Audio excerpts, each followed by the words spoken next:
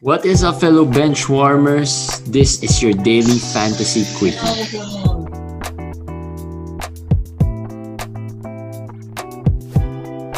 Alright guys, welcome to the last quickie before the All-Star break. So, pahinga tayo after this. Actually, hindi rin kami papahinga. We'll throw out some episodes for you guys para tuloy-tuloy pa rin tayo. Okay, so, pero before that, let's get on with the quickie for today. Last day, daming di naglaro. Nagulat ba ako? Medyo expected. Ako, hindi naman. Pero may mga surprises din kasi. May mga hindi natin in-expect na biglang nag-rest today. Like so, doon ako nagulat. Paul George, I guess. Yun ang pinaka... Nagulat ka pa ba? Parang naglaro si Kawhi eh. So, mas magugulat ako kung pareho sila hindi naglaro. Hindi, nagulat ako naglaro si Kawhi. Tapos nagulat ako na rin si Paul George. Ang nakakainis lang kasi doon is hindi nila report. Kasi sa other teams, ganun din yung kay Kawhi, di ba? Yes, oo. Which is sana may konting report para at least may alam yung mga tao, di ba? Yung mga fantasy players. Oo, biglaan lang eh. So, pero yun, well, tapos na. Well, we can't do anything about it. Wala naman really concerning players that rested today, I think. Sabi ko nga, ito yung pag nasa corporate ka, yung tipong long weekend, in-SL mo na yung last day of the weekend. Siniklib mo na ako niya. May sakit ka. Pero naging creative na sila. Yung kay Paul George, medyo creative yung reason na yun. Dizziness. Ganun na ganun sa corporate, di ba? Marami sa siguro dyan sa listeners natin. Pag employed kayo, makaka-relate kayo. Oo. Tama. Nahihilo. Kaya kung masakit ang ulo, mga ganyan. Migraine. Pero sa lahat nag-rest today, I think, hindi rest. Yung mga wala. Si Kelly Oubre. Yun, probably. Kelly Oubre. May apparently na-injure during practice. So, yun yung pinaka-concerning siguro. For me, si Kelly Oubre, si Jeremy Grant, medyo concerning din for me. Kasi out na naman yung back-to-back games. Hindi naman siya kasali sa All-Star di ba? I believe, si Jeremy may konting injury talaga. May iniinda talaga siya. It's just that, siguro pwedeng i-play through pag talagang kailangan. So, yun ang medyo problem. Si Kelly Oubre, wrist kasi. So, problematic yun kasi shooting niya yun eh. Baka bumalik na naman. Kahit maglaro yan, baka yung shooting percentage. Di ba last year, wrist din ba siya? Or shoulder? Parang wrist eh. Parang wrist nga. Actually, may naalala nga akong wrist din yung injury niya dati. And he probably gonna play through it after the All-Star break. Pero, yun nga, anong effect nun sa field goal percentage niya? Sa 3-point shooting niya? Which was his problem to begin with at the start of the season. So, yun, medyo concerned ako doon. Pero, well, siguro 1 week of rest is going to do him a lot of help din naman. Yeah, basta wala lang anything fractured or broken, siguro, baka mapahinga lang yan. Hindi naman siya kasali sa All-Star festivities. Siguro, a week of rest. Medyo okay na rin for him. May mga updates tayo on some injuries. CJ McCollum, cleared for practice na, diba? Contact practice. So, that's 1 week. Let's say after the All-Star. Ano injury ni CJ? Yung foot. Yung sprained foot niya, di ba? Broken foot. So, usually dyan 1 week eh. So, if March 15 pa rin yung feeling kong mas magandang target. Pero ang maganda nga, as I said, is that week 12 lang yun. So, March 15. Start lang ng week 12 yun. Yeah. So, let's say they practice after the All-Star game, which is this weekend. So, tama-tama, di ba? Week 12, you can use him already. So, that's very good news for CJ McCollum. For owners. Best case scenario, week 12, he's ready. Worst case scenario mo, mga week 13 siguro, baka worse na yun. Yes.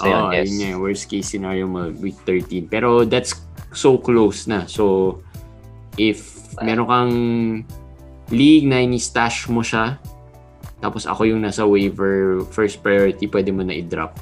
Kasi para ikaw na kumuha.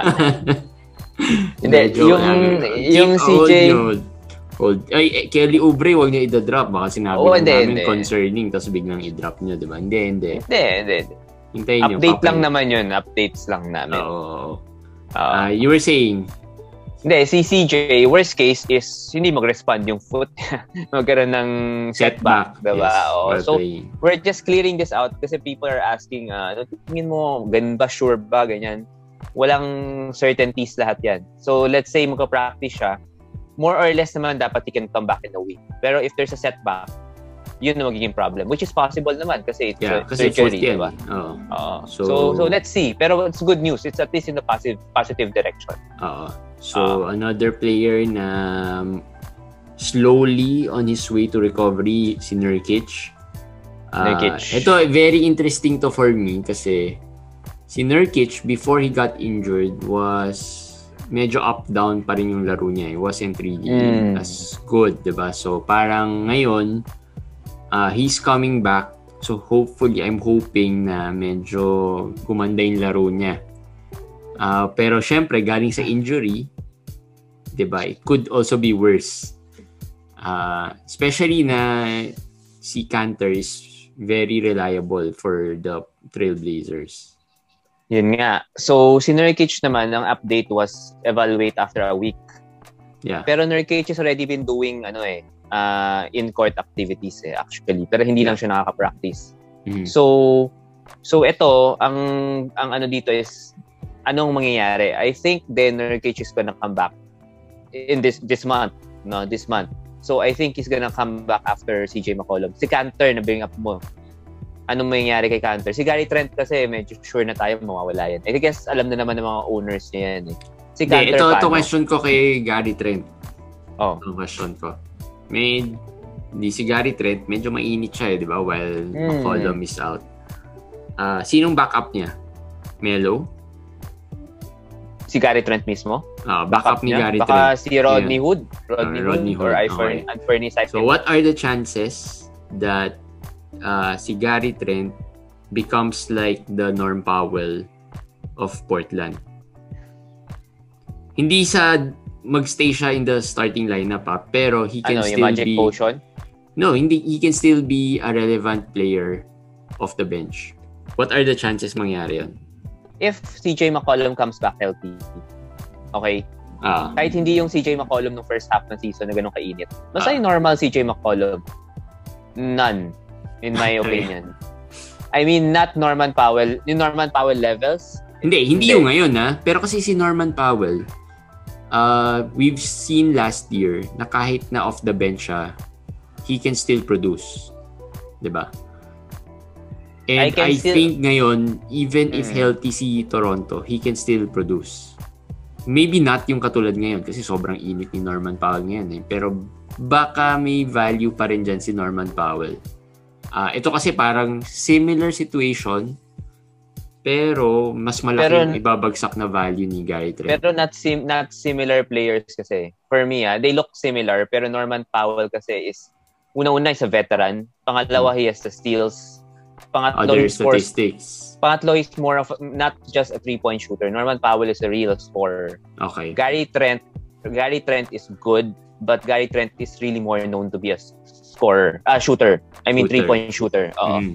If you're asking me ano yung possibility, I maliit. Na maging fantasy relevant. Maybe not as good as Norm Powell, pero for certain games, possible yun. Pero if you're asking me yung sustained na parang will keep him in the roster sustained week per week na may value, maliit for me. Okay. Unless you're in a 16-team league. Okay. Yun for me, I'll keep him there pa rin even with CJ McCollum comes back. So ngayon, parang wag niyong i-drop agad kasi CJ McCollum pwedeng mag-rest yan, pwedeng may setback, pwedeng back-to-backs. Oo. So yun. Kung may mga ganong situations, I guess pwede siya sa 14. Pero kung 12-team league, feeling ko malabo. So worst case siguro ni Gary Trent, best case niya siguro if talagang tuloy-tuloy recovery ni McCollum is streamer tsaka 14 teams. Pwede yun. Streamer sa 12-team, 14 teams siguro may very low borderline value. So, parang ganun. Abangan, titingnan natin what happens. Si Kanter ang mas masakit for me. top 60 si Cantor, top 70 without Nurkic. Today had 2020 game na naman. Malaking mga effect kay Cantor talaga. Pero tama ka, Nurkic has not been playing well. This could be a timeshare. More than Nurkic getting back to the Nurkic of old. Possible rin Nurkic comes off the bench or that's also possible, diba?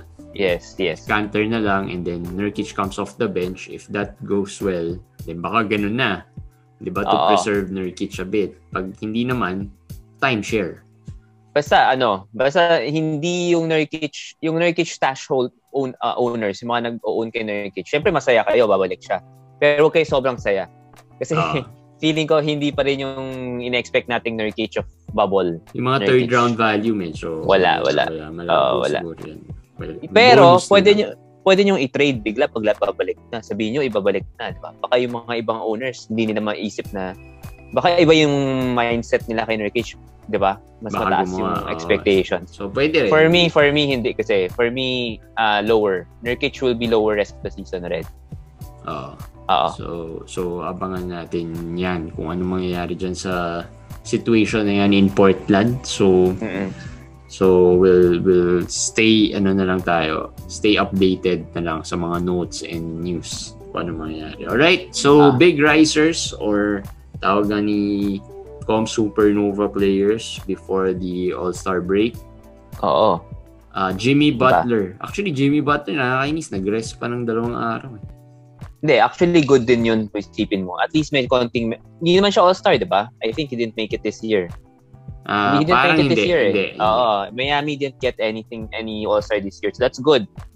He gets to rest a little bit for the second half run. That's what we want as fantasy owners. And I think he's a popular target for me really in the second half. Because Miami is picking it up right now and they really want to move up the standings.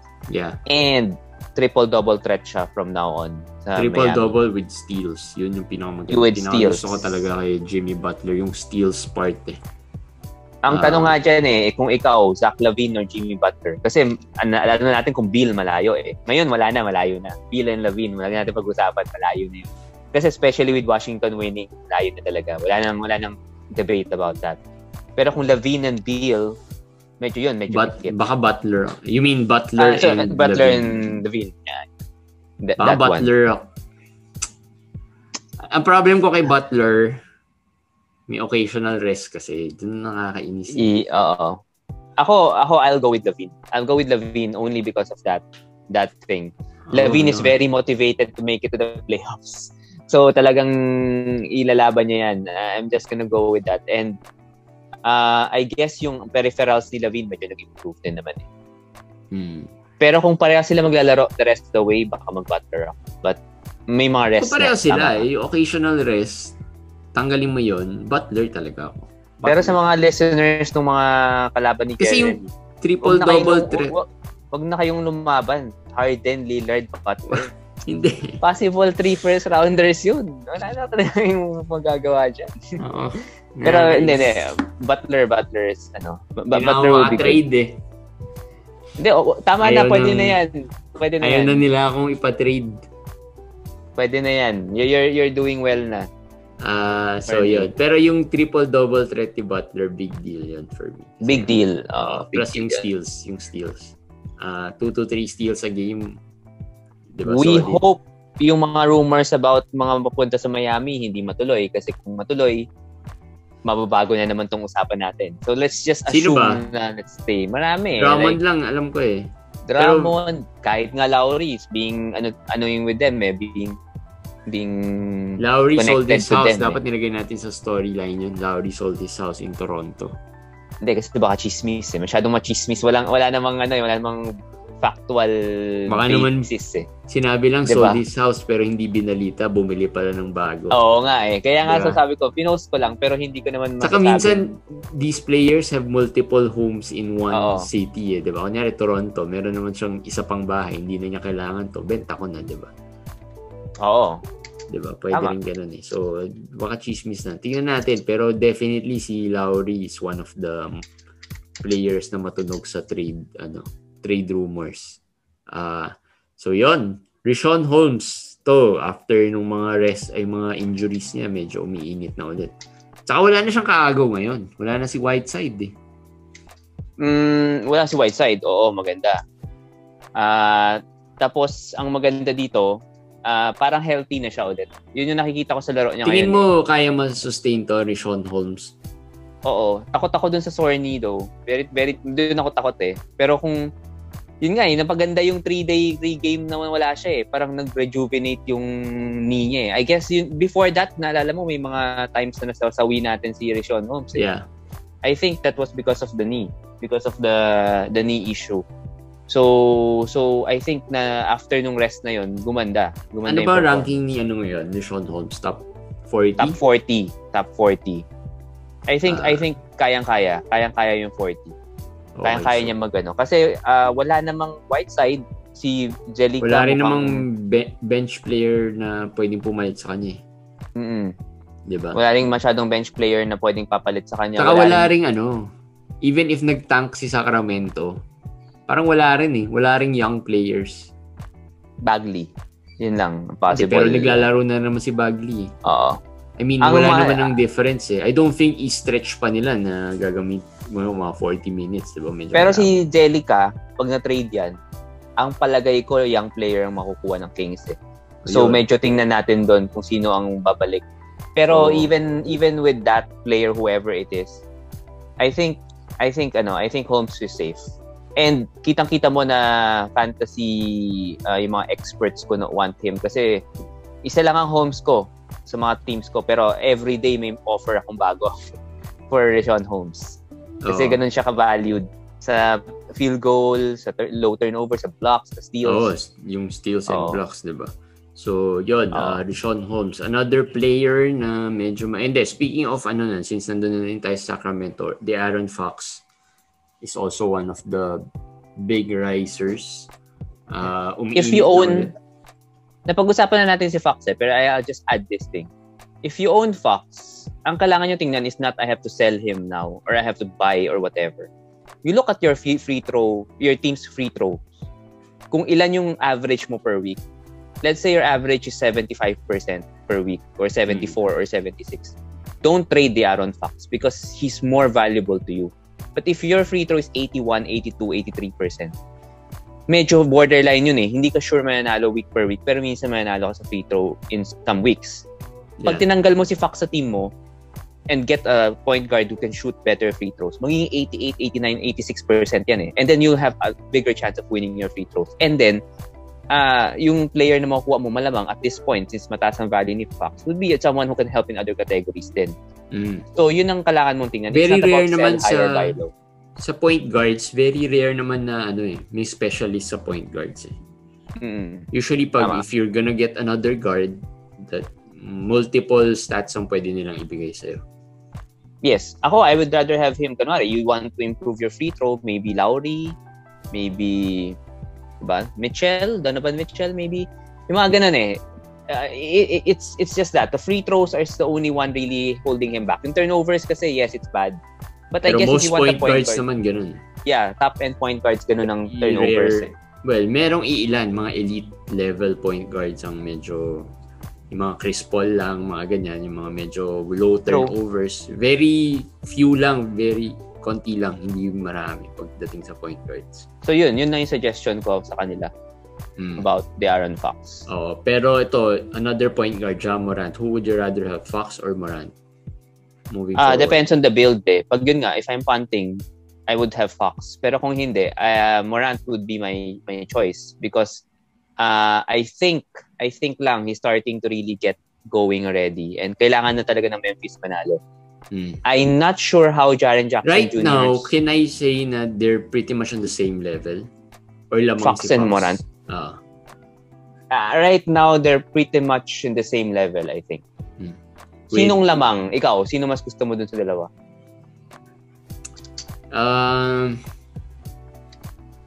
Medyo mahina kasi si Morant lately eh.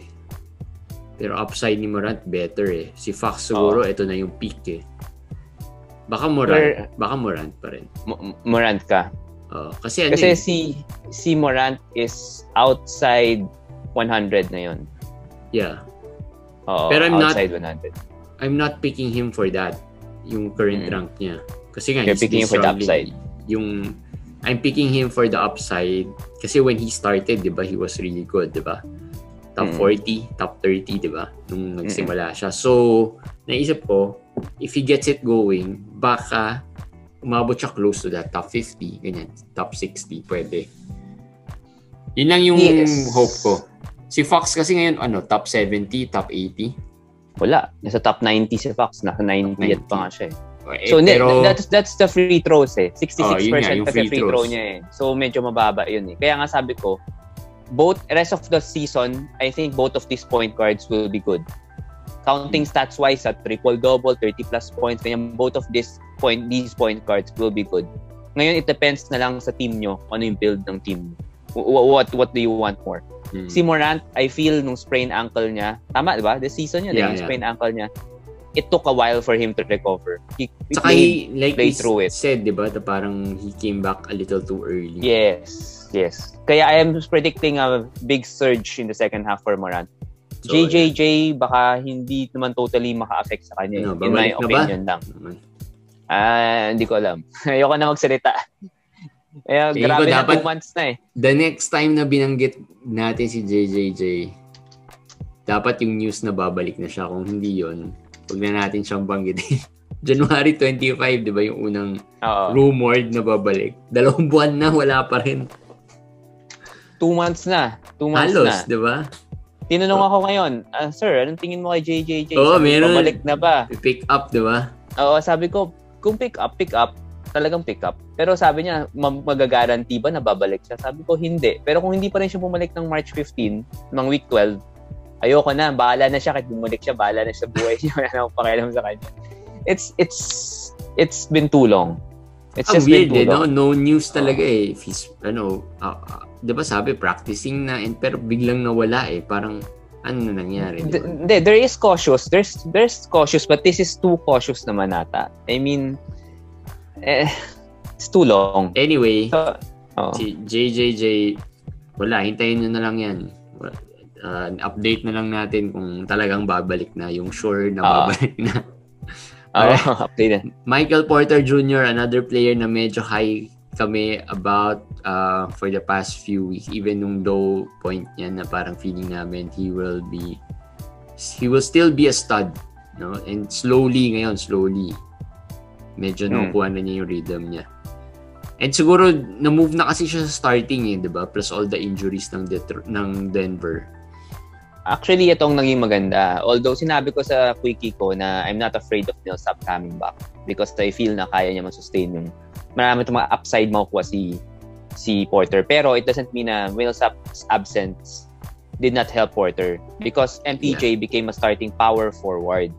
And his rebounding numbers, if you can see, is in double digits. Kahit na he was shooting terribly in some games, naka 10 rebounds, naka 9 rebounds. So malaking effect yun sa ranking niya, sa value niya. Kasi at least sure ball ka dun sa rebounds eh, di ba? Eh may steal yan eh, may threes yan eh. Kahit he's shooting terribly eh. So yun ang nagiging parang, kumbaga parang kutsyon. He could have that thing na hindi mawawala, the rebounding. Yeah. And Millsap can affect him, but I think the worst is over. Worst 50 or 60. Sana. So yun, Michael Porter Jr., kung naka-buy low kayo din, congratulations sa'yo. And lastly, sa Big Risers, DeMar DeRozan. Ito very low-key lang DeMar. I mean, nawala rin kasi siya, but very low-key player. Si DeMar, oo. Even in drafts, very low-key talaga DeMar eh. Hopefully, he doesn't get traded. Yun na lang. That's the only concern I have with DeMar DeRozan. Madaming rumors no? May rumors. LaMarcus and DeMar are rumored na baka ma-trade. And they're expiring contracts as far as I know. The both of them are expiring contracts. So, San Antonio might want to cash in kasi they're not even sure if they want DeMar long-term eh, diba? So, some other contenders, although San Antonio, I don't think Popovich expected that they'll be number 5 in the West. So, di ba? Parang yan yung OKC situation. Hindi naman siguro did not expect. Pero mataas. I mean, pwedeng mag-play no one siguro expected. Diba? They'll be 5. parang Chris Paul All ang difference si Chris Paul last year was that may 1 year pa yung contract niya. So they could just run it the whole season. Tapos i-trade sa off-season. Itong kay DeMar kasi, he's already last few months of the contract So they have to decide whether they'll give up the number 5 seed and all those things to trade him. If he gets traded, yun, medyo may effect sa value niya talaga. So, pero hindi rin naman natin din-discount yung fact na if he gets traded, he might get traded to a better situation. I doubt that. Kasi dito siya yung nothing focal point. Nothing better than ano yun. Diba? Siya yung star Everything, not the situation with the Spurs. Siya yung focal point. Siya yung top player Yes. And the usage rate in the Spurs is playing almost like a small forward point guard Diba? Parang ganun So I don't think pag napunta siya sa contender, malabo na. Pag contender, sa bagay. Only a contender will pick him kasi expiring contract na yun. Yeah. Pero let's just ride DeMar. Very solid player naman yan. So if you have him, just ride him. Wala naman tayong magagawa about trades It will happen when it happens. So, abangan na lang natin. Even if sabihin namin, trade mo si DeMar because of rumors, hindi mo rin maalam kung matitrade talaga or hindi. So yun, those are the big risers or those players na medyo may maganda yung momentum nila heading to the All-Star break. Ito naman yung mga players who are ice cold and are not as hindi magandang momentum. Sa Bonis and Brogdon, medyo napag-usapan na natin to. Indiana, medyo nag-regress ng konti yung mga players nila in terms yung of Brogdon na pag-usapan natin, sa Bonis na lang pag-usapan natin pero maiba. He's playing through an ankle issue. Kaya siguro ganito, the past 4 games niya, 15 points lang mga 6 rebounds. At nawala yung defensive stats, yun yung masakit. Although naka-4 steals siya nung last game, pero nag-0-0 na siya. Wala nang blocks. Pero medyo hindi naman natin in-expect na masustain niya yun. Well, sana nga kasi na-sustain. Dami ko sa Bonis So parang ang hula ko nun parang Randall, parang ganun Parang expect ko kahit hindi masustain, sana yung other stats nandun pa rin. Bumaba yung other stats. So, naging 5th round na lang si Sabonis ngayon. So, wala na. Lamang na ngayon si Randall. Laki na namang ni Randall. Randall top 20 Ikaw ba, worried ka kay Sabonis? Sa injury, yes. Okay, tama.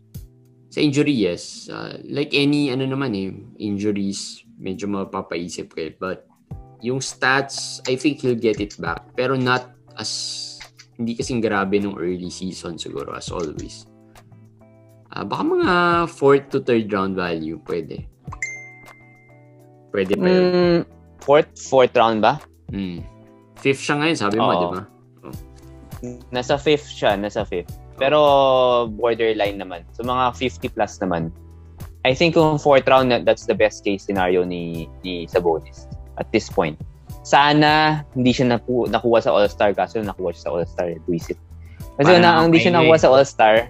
1 week na rest yun. Malaking factor sa ankle niya yun. Pero gusto ko nga mag-rest siya kanina Baka hindi masyado rin maglaro. Oo, sana. Diba? Mga 5 minutes. Abangan natin. Alright, Kyle Anderson. Wala Kyle Anderson. Dami, like we said, sobrang daming players ng Memphis. Hindi, saka si JJJ yung takot ko dyan. Yun na naman yung takot ko. Hindi. It's lurking there. He's just there. Yeah. Kyle Anderson, what happens after the break is something to watch carefully. Pero guys, if there's a time to trade him, I don't care kung pumutok yan second half of the season. Now is the time to trade him talaga. To gain some more value out of him. Package niya yan si Kyle Anderson. Piga in si Kyle Anderson. Serge Ibaka. Ito, centers are very hard to find Pero Serge Ibaka ba or Zubac, tingin mo? Mas mataas nga si Zubac actually. Kay Serge Ibaka. Kaya ako nga natanong Diba? Pero name value, Ibaka Ang hirap kasi starter si Ibaka Ang hirap kumuha ng someone. Ako, I own Zubac in one league Pero masagawa rin si Zubac minsan May mga games na he's been terrible, di ba? Yun ang problem pero, with Zubac Ang pinakamaganda naman kay Zubac, you got him way lower than Ibaka. Pero alam mo, to be honest, right now, huwag mo na isipin where you got them.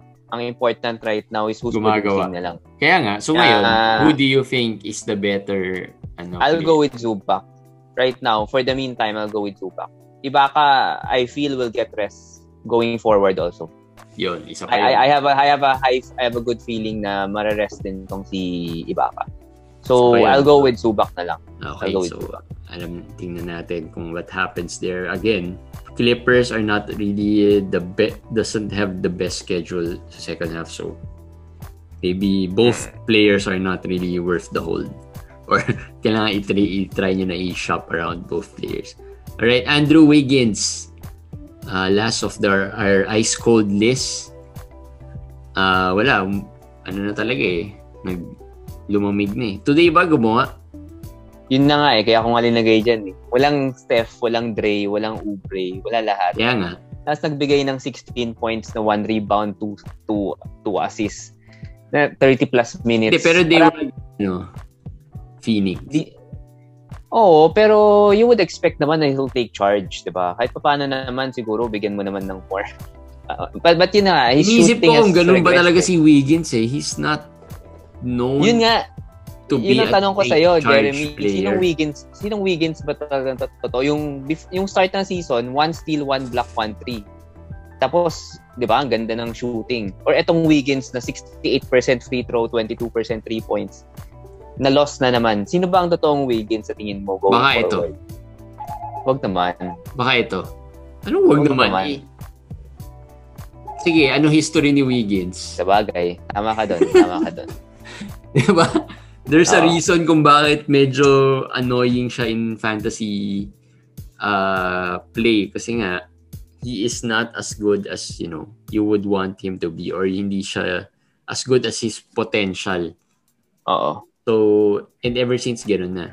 So what do we expect, diba? Unless you can prove to me na kaya mo talaga masustain. Again, yung early season could be a result of teams adjusting, teams are not yet familiar with offensive schemes, yung mga ganyan, diba? Now that the defenses are set.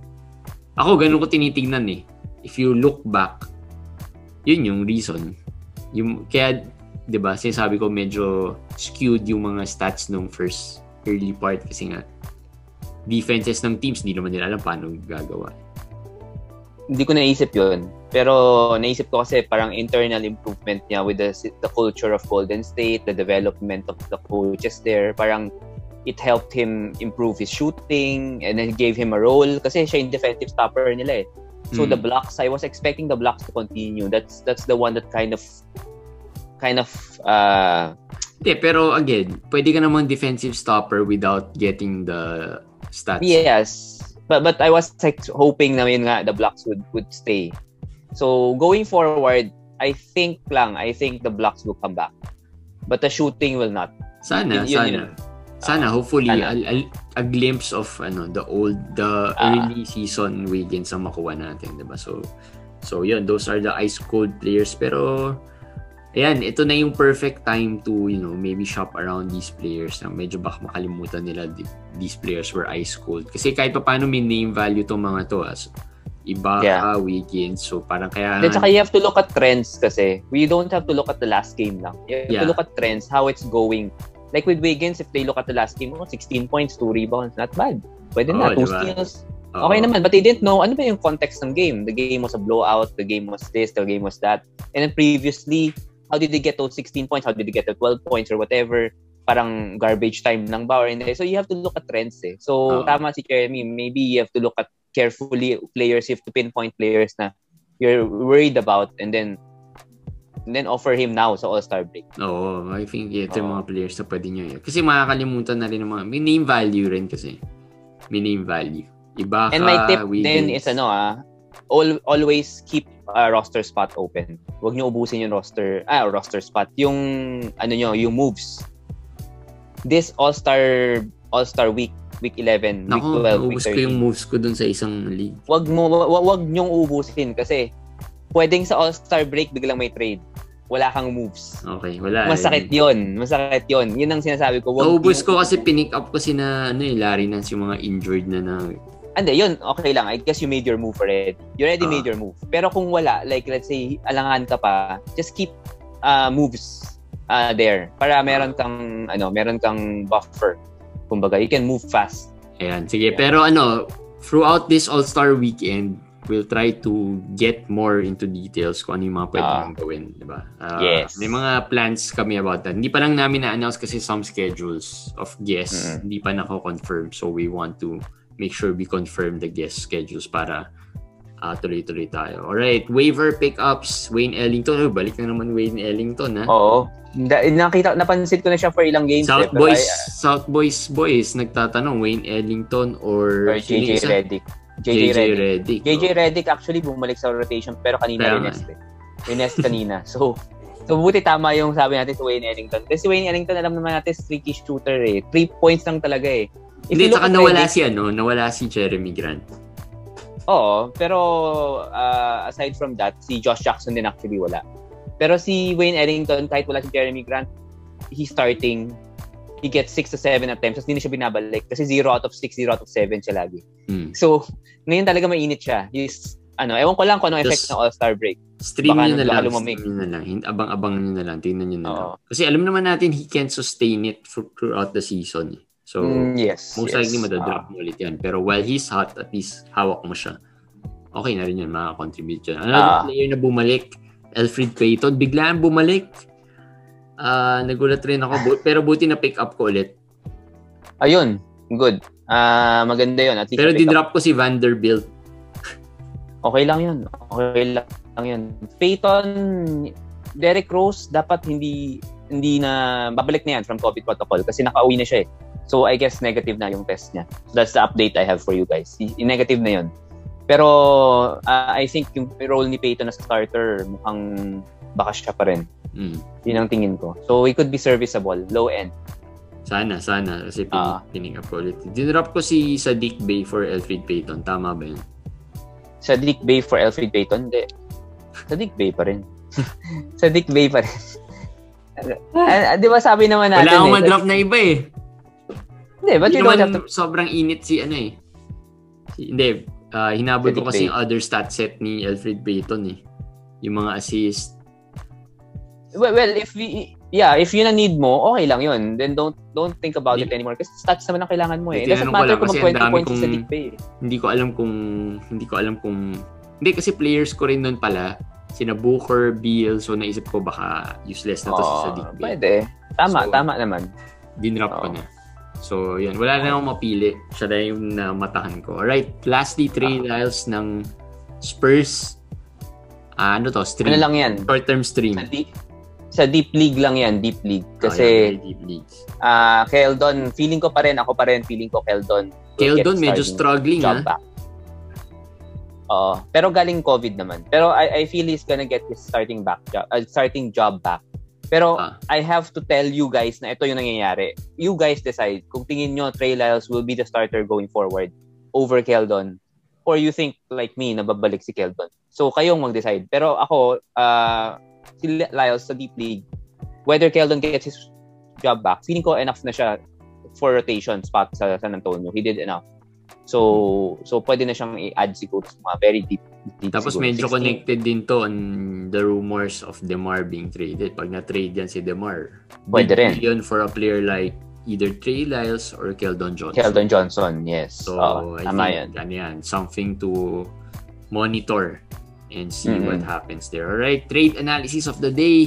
Wala tayo yesterday, so gawin natin quickly ngayon. Trae Young and Brandon Ingram for Kyrie and Durant.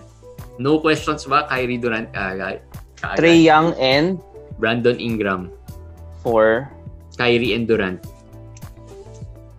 Baka Trae Young ako doon. Trae Young and Ingram. Dami nag-Kyrie Durant. Hindi to sa group natin. Minsan sinisilip ko rin yung ibang groups ano yung mga trades doon eh. Alam ko na if you're gonna just take it face value, Kyrie Durant talaga yun. And value-wise, per game-wise, it's really Kyrie and Durant. Pero we're playing head-to-head. We're playing more games wins. Diba? That's how we're playing eh. So, I'm gonna go with Trae and Ingram because Ingram, no? Correct, diba? Yeah, Brandon Ingram. I can guarantee I can guarantee if you look at the rest of the season that both of Trey and Ingram will play more games than Kyrie and Durant. 100%. Kaya medyo, kaya ako pinili ito kasi medyo may konting deception ng konti. Pero, I can't blame you if pinili mo pa rin Kyrie and Durant kasi... Hindi, lugi pa nga talaga yung Trey and Ingram eh. Talagang lugi kasi Kyrie Durant, first rounders yun eh.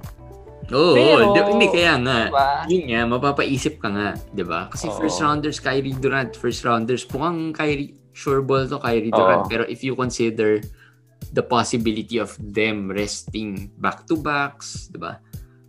Them resting because of minor injuries, 'di ba? Nakikita na naman natin yung trend eh. Mukhang the most durable one there is James Harden talaga. These two players, well, Durant has an injury, pero these two players will probably pace themselves and get ready for the playoffs. Kasi they are also proven sa playoffs. They can perform kahit without those mileage sa regular season. These are superstars eh. Diba? Pero, so, parang mapapaisip ka in terms of Kyrie Durant ba talaga? Tama. Pero same team pa yan. Yun isa pang problem ko. Same team pa yan. So, yun. Isa pa yun. They're on the same team. Kung ma-rest yan, medyo sabay yan. Or medyo isa ma-rest, isa hindi. Regardless, kumbaga palitan eh. Talo ka both ways eh. Diba? Talo ka both ways eh. So, yun. Take ni Com. Ako, hindi ako makadecide eh. Nahirapan ako eh. Very interesting yung Kyrie Durant. Kasi yung upside, if you get them, hindi mo rin naman talaga alam kung magre-rest eh. Medyo smart yung nag-Trey and yung may-ari ng Kyrie and Durant. Siguro in-offer niya for Trey and Ingram. Medyo smart yung Yeah, maganda pala itong napili kong trade na to. Kayo guys, comment kayo, who do you prefer? Trey Young, Ingram, or Kyrie and Durant? Comment. Yes. Hindi ko yung po-post kasi na-post yan sa ibang group. Baka sabihin, ginagaya ko dun sa yung post niya. Wag. Comment na lang kayo sa channel. Alright? So yun guys, that's it for our daily fantasy quickie for the last one before the All-Star break.